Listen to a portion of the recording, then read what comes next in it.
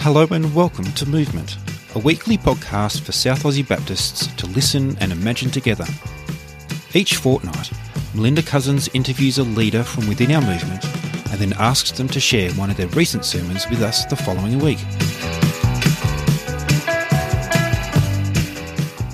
So it's great. I've got the opportunity today to be sitting down with Elliot Keane, who is the Leadership Development Facilitator at Baptist Churches SA. He's also the Senior Pastor at Richmond Baptist Church, a husband, a dad of 3 kids, loves a good check shirt and to go camping any chance he gets. But one of the things I know about you, Elliot, is leadership development isn't just what you do for a job, it's something you're really passionate about. So maybe you could start by telling us what are the passions and experiences that you bring into this role you have with Baptist churches? Sure. So I was really fortunate to have someone when I was 11 and 12, and then somebody else all the way through high school commit to connecting with me every fortnight and just investing in me and loving me well. And that's been a really, really important part of my development, my discipleship and my leadership development. Those repeated and meaningful conversations and moments of reading the Bible and praying together and learning to theologically reflect and learning to lead myself in those really formative years were really important in my development and have kind of invested in me, left me with a desire to do that for others and to invest well in others. And so I'm really passionate about meaningfully engaging with emerging leaders, with young people, with people who are trying to lead themselves, who are learning to lead others. And do the same thing for them. Yeah, I reckon that's something seen a lot of people in ministry, that is their experience has shaped who they are and why they do what they do. But I also think it's something, not just your experience, you seem to be particularly passionate about or really invested in the idea of leadership development for the future. Why is that? Well, I tend to live in the future. I have an idea, lots of ideas and an imagination for what church can look like, what leadership can look like, what community can look like. But to do that well, we need people who are courageous and willing to step into that future and take us there. But those people need to have been formed well and developed well and have had to have learnt to lead themselves and others well. And so I'm really passionate about investing in those that will lead us into the future. Yeah, great. So one of the questions I've been asking people in this space, we're hoping that people from across our movement of Baptist churches are listening, and maybe others as well. Who do you hope in particular is listening to our conversation today? Well, with my leadership development hat on from Baptist Church of SA, I'm hoping that lead pastors, senior church teams across our churches are listening in to think about how it is that they can develop a culture of leadership development. I'm really hoping that our senior leaders are intentionally investing in those that they can train and develop and encourage. I'm also hoping that emerging leaders are listening and really hopeful that there are people who have an imagination, who have a sense of the voice of God speaking to them, who have an idea for what they could do in the future, that they're listening in and going, maybe I can be a leader. Yeah. And then I'm also hoping that there's a broader audience as well, because all of us are followers in different spaces, and I think it's really, really important for us to know when we're being led well and what to look for when we're selecting leadership, if we have that opportunity. And so maybe today we'll hear something about what good leadership might look like. Yeah, and there might even be people who don't think of themselves as leaders, but who knows? Yeah, and I think there are more people out there than we realise who are good leaders, who will be leaders, who could be leaders.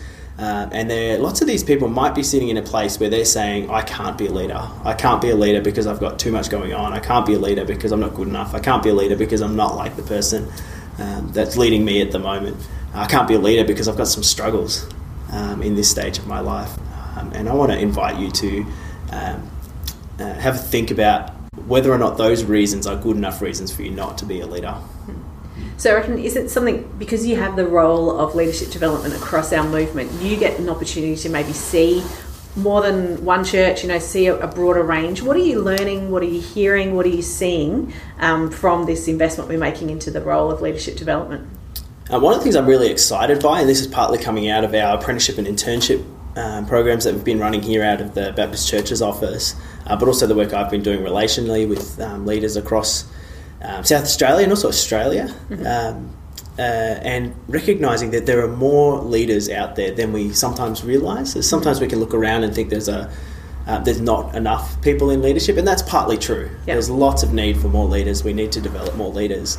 But in terms of the pool of people who could be leaders, it's larger than we might realise. And so I'd be really hopeful that we can encourage and create pathways for people to grow in their leadership.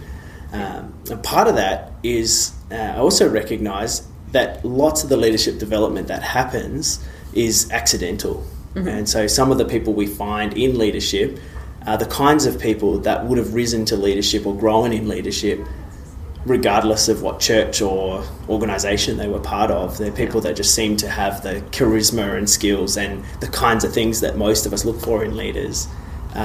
And so one of the things that I'm learning during this time is, and trying to encourage others in, is that leadership development really does require intentionality. It requires it being a priority. Yep. Yeah, I reckon I see that in what you're doing both here and maybe in your church as well. Can you unpack a bit what you mean by intentionality? How does that work out in practice? So everything we're doing in a leadership role, whether it's a church leadership role or an organisational leadership role, requires prioritising what we spend our time on. There's always lots of things we can do, lots of good things that we can do. And one of the things that can be hard to prioritise because it doesn't often see immediate results, it doesn't have an immediate effect on what we can output today or tomorrow even, is leadership development. But what we recognise is if we don't make the intentional investment, if we don't set aside the time, if I don't invite others into what I'm doing to come on that journey of development, over time we find we're in a leadership deficit space where we don't have the people being trained, capacity being built in people being encouraged to even investigate whether or not they're leaders. Mm-hmm. Yeah. What are you seeing in terms of the kind of leadership that we need or we're looking for that we're seeing emerge? Yeah, so I think there has been a shift in what people might define as leadership. I think one of the things that I like to think about is what it looks like to have be a collaborative leader, right. What it means to be a generous leader.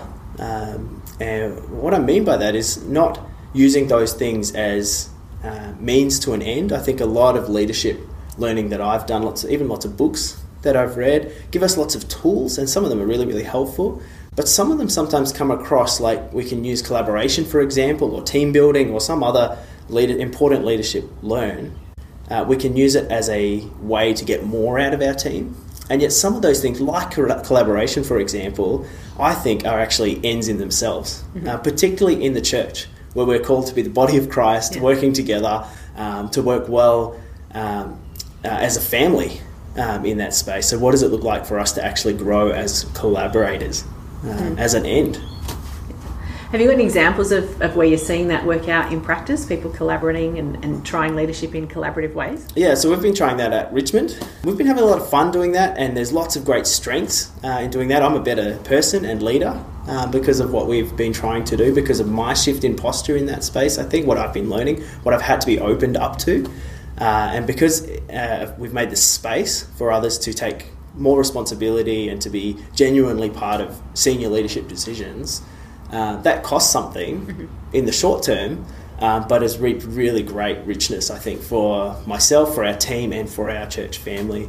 And part of that is kind of figuring out and learning, and I'm still on this journey, figuring out and learning what it means to be a generous leader, what it means to lead open-handedly, and to lead in a way that gives away some of the leadership responsibility and opportunities and voice that I could keep for myself. Yeah. Which seems quite different to what we hear a lot about leadership, or maybe even what we see in our world of what leadership looks like. So one of the things that I was taught growing up that I think I disagree with is that we need to get better and better ourselves in order to get more out of our teams, or to encourage more productivity, or whatever the outcomes we're looking for as a team. But that can become a very selfish type of leadership, where it's about how do I function more effectively, more efficiently, more productively to get the best out of my team. And I actually wonder, I mean, obviously we want to get better, obviously we want to grow, we want to stay in that learning posture, but what does it look like to do that in a way that it's actually for others? And so we're prioritising others' growth and development and opportunity more than our own, even when we're in the senior leadership role. And I think there is something countercultural about that. One example is a conversation I had recently with a senior coach of Vanessa NFL Footy Club about leadership development in their context. And I just happened to mention the idea of generous leadership And he'd never heard that term before because he lives in a world of performance leadership, performance-oriented leadership, where it's all about getting the best out of yourselves and the most out of others, which seems admirable at the beginning, but for me, runs a little bit counter to Jesus' model of leadership, a model of sacrificial and servant-hearted leadership, and a model of what I would call this generous leadership, this openness, this posture of including, inviting, and even promoting others far above ourselves in leadership.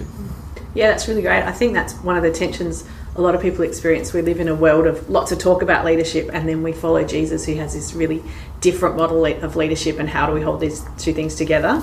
And I wonder too, sometimes it's been one of our challenges as Baptist churches, because we don't have this hierarchical model. We believe in the priesthood of all believers is the traditional term, but that idea that everybody has their part to play. And so how does leadership sit with that? Yeah, that can be a challenge for us, because some of us can be then, and I find this in myself, that can be reluctant to push ourselves forward or to have a voice or to take the lead or to make the final decision on something, because we want to be we want to listen well to others, and we want to be collaborative, and we want to get some sense of consensus across the church. There can be a tension, but we also recognise that we need leadership, and so that requires some courage. But I think there's ways we can do that that's still generous, that's still open, that's still servant-hearted, that still puts others above ourselves, that still challenges the winning leader or the heroic leader or the one person who can save us all kind of model of leadership, which we see so much of in our world. Cool. I know one of the things that you do in your role here is working with the internship program. Is there anything that you would say you're learning, I guess maybe not about leadership, but about how our churches are seeing leadership and developing emerging leaders through running that program? One of the things I'm seeing, both in our internship and more broadly, in some national leadership stuff that I'm involved in as well, is there is a broader inclusion of the types of personalities and styles and experiences of leadership that I think we're used to seeing. And that's a big shift. I'm really excited about that in our internship. A really diverse range of people, ages, stages of development, experience. Their personalities are also different. And what's really great, I think, is that the potential that this range and diversity of leaders has to make big shifts in the culture of our churches for the future is really exciting. Because I think in the past, one of the mistakes we've made is identified leaders that fit particular type of leadership style and tried to replicate that or find people as close to that as possible, and then even made people lead like that based on our expectations of what leadership looks like. And so I'm really excited through the internship program and in other leadership development spaces that we're seeing this increased diversity. So you mentioned before when you were talking about collaboration, about how that can be an end goal in itself. We just had to say about diversity. Is diversity the end goal, or what's the benefit of having diversity in leadership? Diversity does a whole range of things, I think. For me, I learned so much about other ways of seeing the world, other ways of making decisions. Obviously, we can talk about that in terms of personality, just having a range of personalities and emotional intelligence and experiences and relationship skills and all those things can enrich a team, can enrich a leadership team and a culture in so many ways. But what would it look like for us to think even more broadly? Because sometimes our organisations, our churches even, our leadership expectations expect our leaders and our leadership teams to operate in a particular way and operate in, I think, a singular way, which forces people to be less imaginative, to be less broad in the way that they can solve a problem, imagine a future, lead people well. So you mentioned before you've had the opportunity to be involved in some kind of national leadership movements, I think things like Arrow and Surrender and maybe some others. Are you seeing any examples of where this is working out on the ground? Yeah, so I really love that Surrender has made a priority of investing in, developing and employing and putting into positions of responsibility in senior leadership women of colour and Indigenous leaders, and I think that's just so important. We have to get better at listening well to a far greater diversity of leadership voices.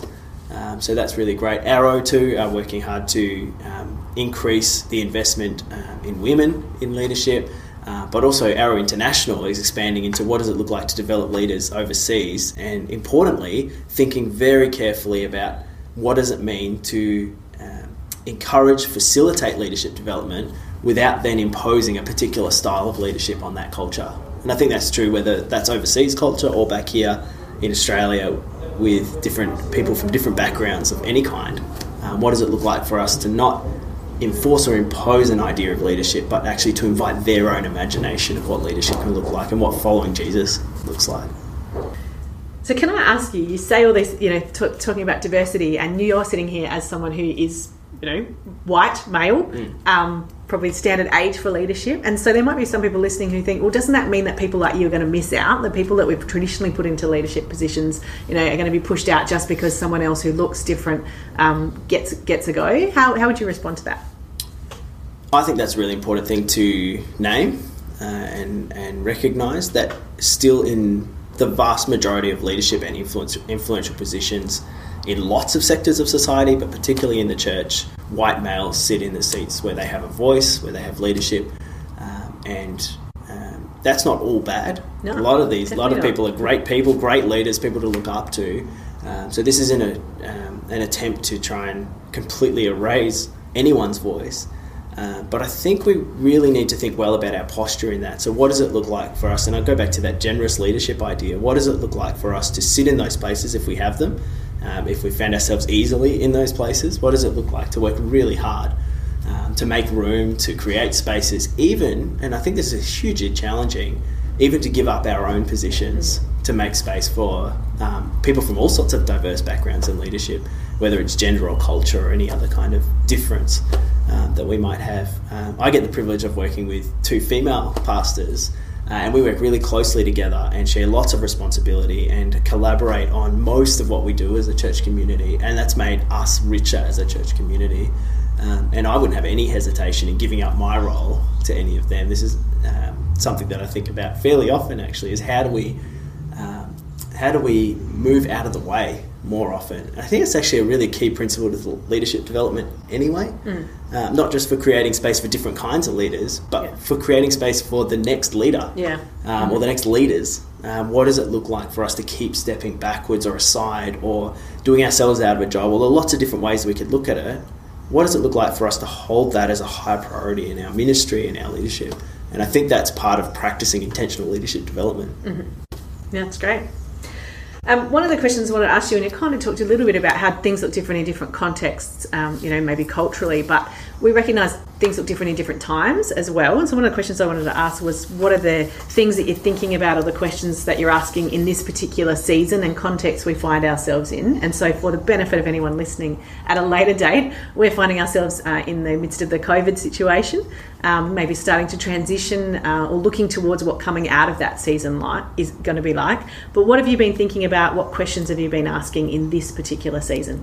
So more generally, I guess, we've been thinking lots as a church community about, and as a movement as well, what does it mean for us to ask really good questions about who we are and how we've been practicing as a church? What does it mean for us to think about our culture well, our liturgy well, the practices we have as Christian communities? And do we have the courage to make radical changes? What are some of the things that we can leave in the previous season? What are some of the things we want to rebuild or renew or strengthen that were already good?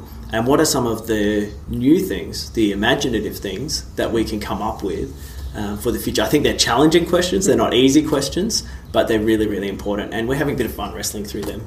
Yeah, I feel like they're the kinds of questions that you would be asking anyway. Yeah, but that's true. This season has probably brought them to the fore.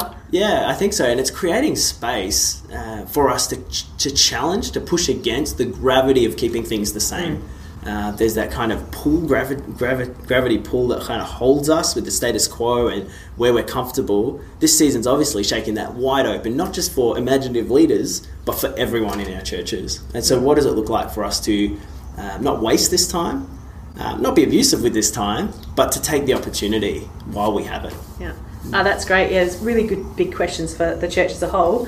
What about in terms of leadership and leadership development? What have you been thinking about, or what questions you're asking due to this particular season? Yeah, so something else that's happening in this season is things are being revealed in us that are good, and things are being exposed that maybe aren't so good. The way we handle things, the culture of our churches, the leadership cultures that we have. And so one of the questions personally I've been asking is what's been revealed in my own leadership and what's been exposed, what's showing up. I think that's a really important question for leaders to take on, but also leadership culture in general. What's being revealed about our dependency on one leader, or certain structures of leadership, or cultures of leadership, or styles of leadership? What's being exposed? What's being shown up that we need to redo? And this is a great chance to rethink through all of that. I think some of these questions have been asked of us for decades now. Right. Yeah. As we consider what the church needs to look like into the future, as we think about what hasn't gone well, what's unhealthy about the Christian church, particularly in the West, and the way we've been doing it. And so this season hasn't given us a new question, really. It's just made the question sharper and probably more urgent. Right, yeah. So then, given that we are facing such an unknown, and well, maybe not unknown, but also constantly changing future is where we feel like we find ourselves at the moment. In this space of emerging leadership, what are some of the things we need to think well about? And I think one of the questions or phrases I've heard you use is, what do we need to unlearn? So, what do we need to learn and think well about, but what do we maybe need to unlearn and change? Yeah, so I spent a lot of time thinking about future church, the little phrase I have, just imagining what church could look like into the future, what church would look like if we were making a fresh start in the future. It's a fun exercise. I enjoy it, and it challenges me in the way I think about our own church culture, our movement, and my leadership and our leadership culture in all of this. I think about unlearning. There's something, I think I mentioned this earlier, there's different kinds of leaders out there. There's more leaders than we realise out there, and they're from a more diverse range of personalities, backgrounds, genders, cultures than I think we've given importance to in the past. I think one of the things we need to unlearn is that we've lived with a very white male style of leadership in our leadership culture.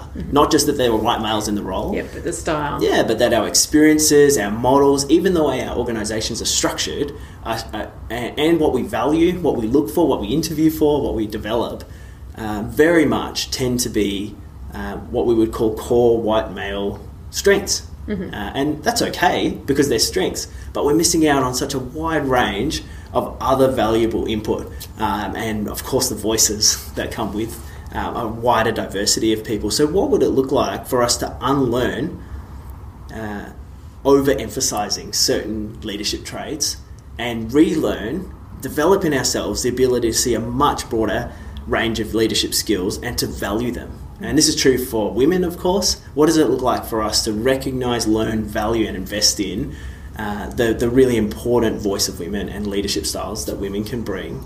I'm speaking generally, of course. This is true too for culture. It's this experience of many cross-cultural leaders in Australia, or people who are trying to be leaders in Australia, that either they don't succeed because they bring with them a very different style of leadership and it just doesn't fit in a particular organisation or structure, or they shift their leadership style and then we call it a successful diversity in our organisation. But what we're actually doing is just changing the colour, but not the culture and the style and the posture of leadership in that organisation. And we're asking someone to give up much of what they could bring. And I think we're poorer for it. I think our churches are poorer for it. Our organisations are poorer for it. So what would it look like for us to relearn a richer way of understanding what leadership looks like? That's really good. I think we could probably say too, are we using the phrase white male as a bit of shorthand too, because there's probably plenty of men who don't fit either the personality or the style or the experience of what we've assumed a leader looks like. Yeah, that's really helpful. I probably was a bit too quick just to throw that out there, but this idea that there's been a certain style of leadership, whatever labels we want to put on it, that has become the peak form of leadership, and it's what our models, what our heroes model, it's what our structures and organisations are built around, and that's not necessarily wrong, but I just think it's poorer. We're poorer, and we could be far richer if we challenge the way we think about that, even if it means significant restructuring of our expectations and our organisations to include a real, genuine diversity. I think much of what we call diversity in boards and leadership teams is often surface level and doesn't go deep into the heart of the culture and doesn't invite all of who somebody is and allowing them the freedom to lead in the way that they can and should be able to lead. So I want to pick up on something you said before about the future of the church, and almost like you love to think about and imagine what church would look like if it were starting again from scratch. And maybe to give people a little bit of context, because I find it's really interesting that that's not what you've done. So you didn't go and plant a church from scratch. You've actually been involved in a sense of a revitalisation of a church. Yep. So starting where we're at. But yeah, maybe you can speak a little bit more about what you see as the things that we need to think well about in that space. Yeah, so for me, discovering the future church isn't about starting from scratch. It's about taking what's really good, what we've learned. This is not about saying that everything old or older is wrong or bad and needs to be done away with, and that everything new and young is good. That would be unwise. There is so much good in the church. There is so much we can learn. There's so much that we stand on the foundations of church history. So I think it's really important for us not to imagine future church as a completely fresh start. But we also recognise that we need to have the courage to undo, unlearn, let go of a whole lot of things in our culture, in our practices, that are unhealthy and unhelpful, or even if they're not unhealthy and unhelpful, they're not as rich as they could be.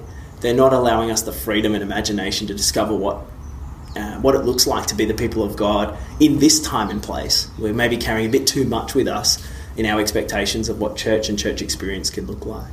And so one of the ways I think about that in leadership development is I don't actually think it's us and our generation now in the church and my generation of leaders and those who are older than me who are going to discover future church. Right. I actually think it's people who are a couple of decades younger than we are, who are just emerging now, because they're growing up in a season where church over the last few decades has done some significant unlearning. There's been some, things are wide open, lots of cultural shifts, lots of different understandings, different expectations of what the church experience looks like. And things like coronavirus just speed that up and challenge that in lots of different ways.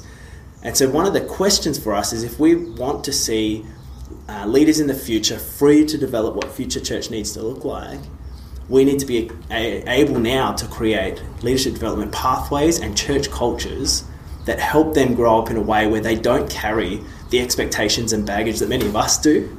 I find so much in my leadership, many of my decisions are reactions against what I've struggled with in the past. What would it look like to be able to spend more time, and future leaders to be able to spend all of their energy in just imagining what church needs to look like in our time and place? And so that's one of the things that drives my quest for our church to develop a culture of freedom and imagination and encouragement and inclusion and generosity and collaboration, so that the leaders who are just emerging now are being developed in a space where they're not, where they're able to freely imagine, where they have encouragement to try new things and test out ideas, so that we can find somewhere near what future church needs to look like. Yes.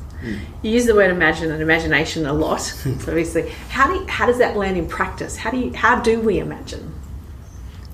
So I think imagination is a muscle that we can develop. Okay. My background is science and engineering, and fairly unimaginative is how I would have described myself a long time ago. But I married an artist, and that's been really helpful. Sarah's just incredibly imaginative, and that's been part of my leadership development, is learning from her.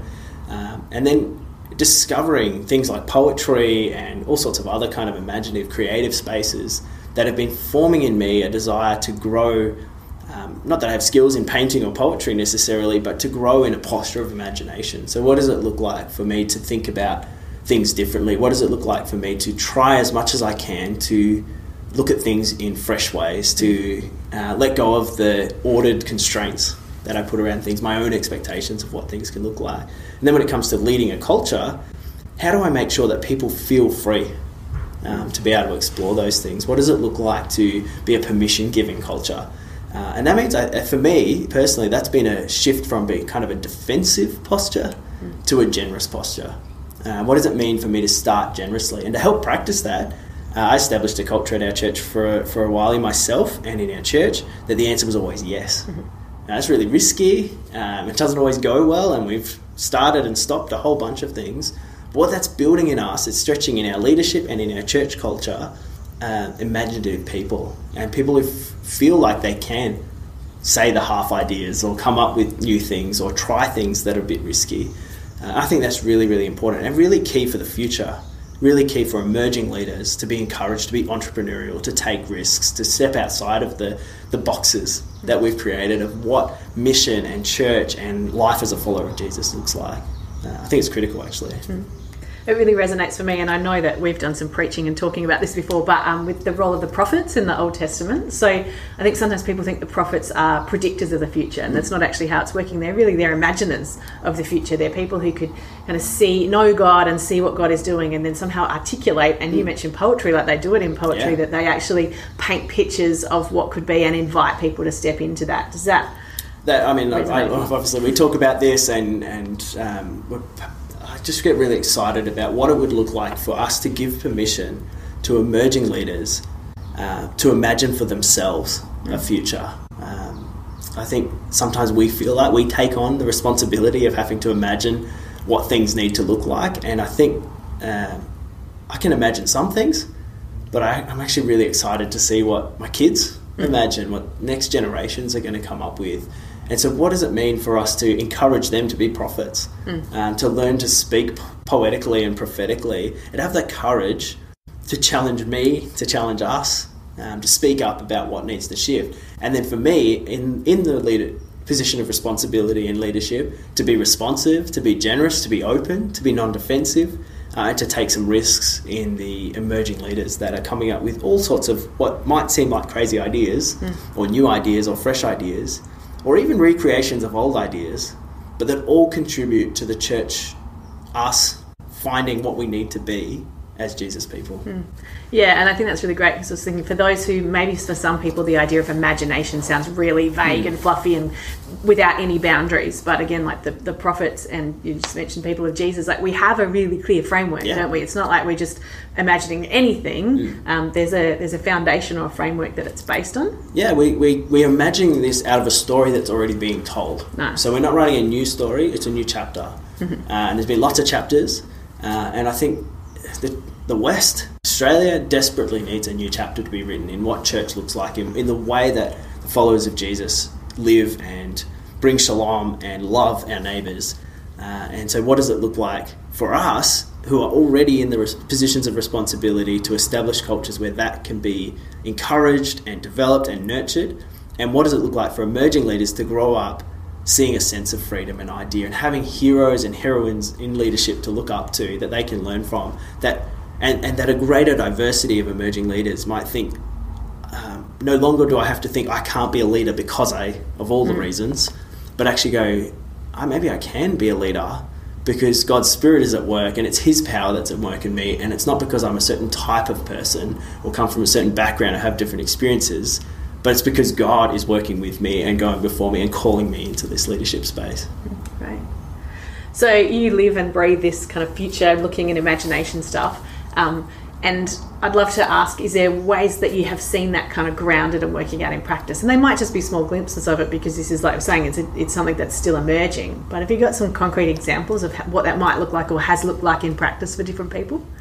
Yeah, so I think one of the really important learning spaces for me, and this has been hugely challenging to my leadership posture, the way I learn and the way I make decisions as a leader, has been spending more time alongside First Nations people here in Australia. Right. Yep. I think it's really critical for us to think well about the kinds of influences we have and broaden the influences we have. So I've loved having more types of people speaking into my life and my development. So that includes having female mentors and coaches and things like that, working alongside great leaders who are female but also different cultures, spending time with our Arabic community at Richmond and learning from the way they do things, but also spending time listening to and learning from First Nations Christians, First Nations people, First Nations leaders, and recognising that in our country's story it's really important that we listen well, learn well, and offer the hand of friendship in that space, but also recognise that for our churches, people from First Nations Australia have a really helpful perspective on what it means to follow Jesus, what it means to understanding who God is, understanding what community is like, and there is so much I think that we can learn from that space. And so, to answer your question, one of the things that I'm really excited about is seeing the next generation of Aboriginal Christian leaders being set free to follow Jesus, to be discipled, to grow up in him, to live in a white Western majority space, but also to value culture and story and people. And I think that there's the potential in lots of these young Aboriginal Christian leaders to show us part of what future church needs to look like. And so I'm really keen to listen in and to learn and to watch them. So we've been talking lots of like big ideas and, love some of the language that you're using. And I can imagine there might be people thinking, oh, this is great and it's inspiring and exciting. But my reality is I'm kind of sitting in a church where, we do things the way we do things, and the realities and the practicalities of who we have and what we're exposed to might feel a lot smaller. What are the practical steps that people can be taking if they're feeling like they want to grab hold of some of what you're saying, but in maybe a small first steps?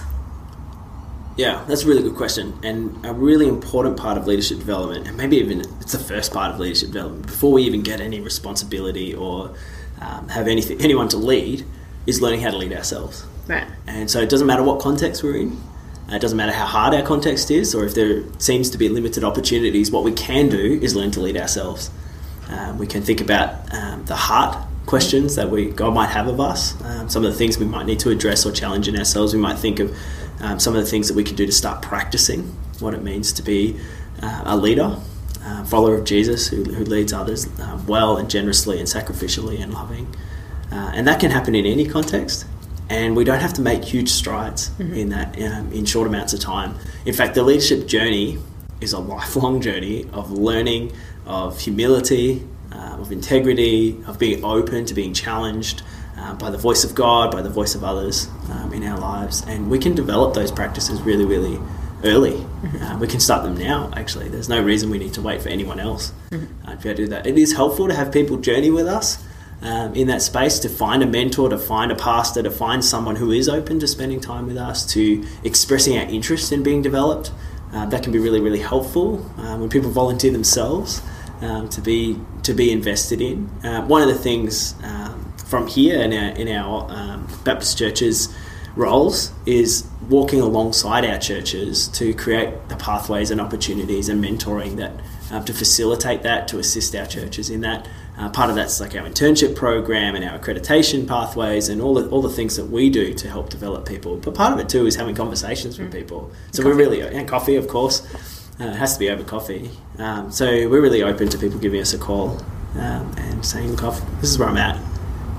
Let's have a chat. And I'd love to do that. Yeah, excellent. You mentioned self-leadership there, and I really like that. One of the things that I've seen you do and heard you speak about really well, I think, in this space is kind of challenging emerging and young leaders to not shy away from some of the big questions and of who they are and how that might impact their leadership going forward. Yeah, so I could speak about this a lot, like everything else we've talked about today, but one of the things I would say, like this season has exposed our church cultures, exposed us as leaders. Ministry, leadership itself exposes us. The highs and lows, the story of leadership, the stresses of leadership, the expectations will bring to the surface those things that we haven't dealt with.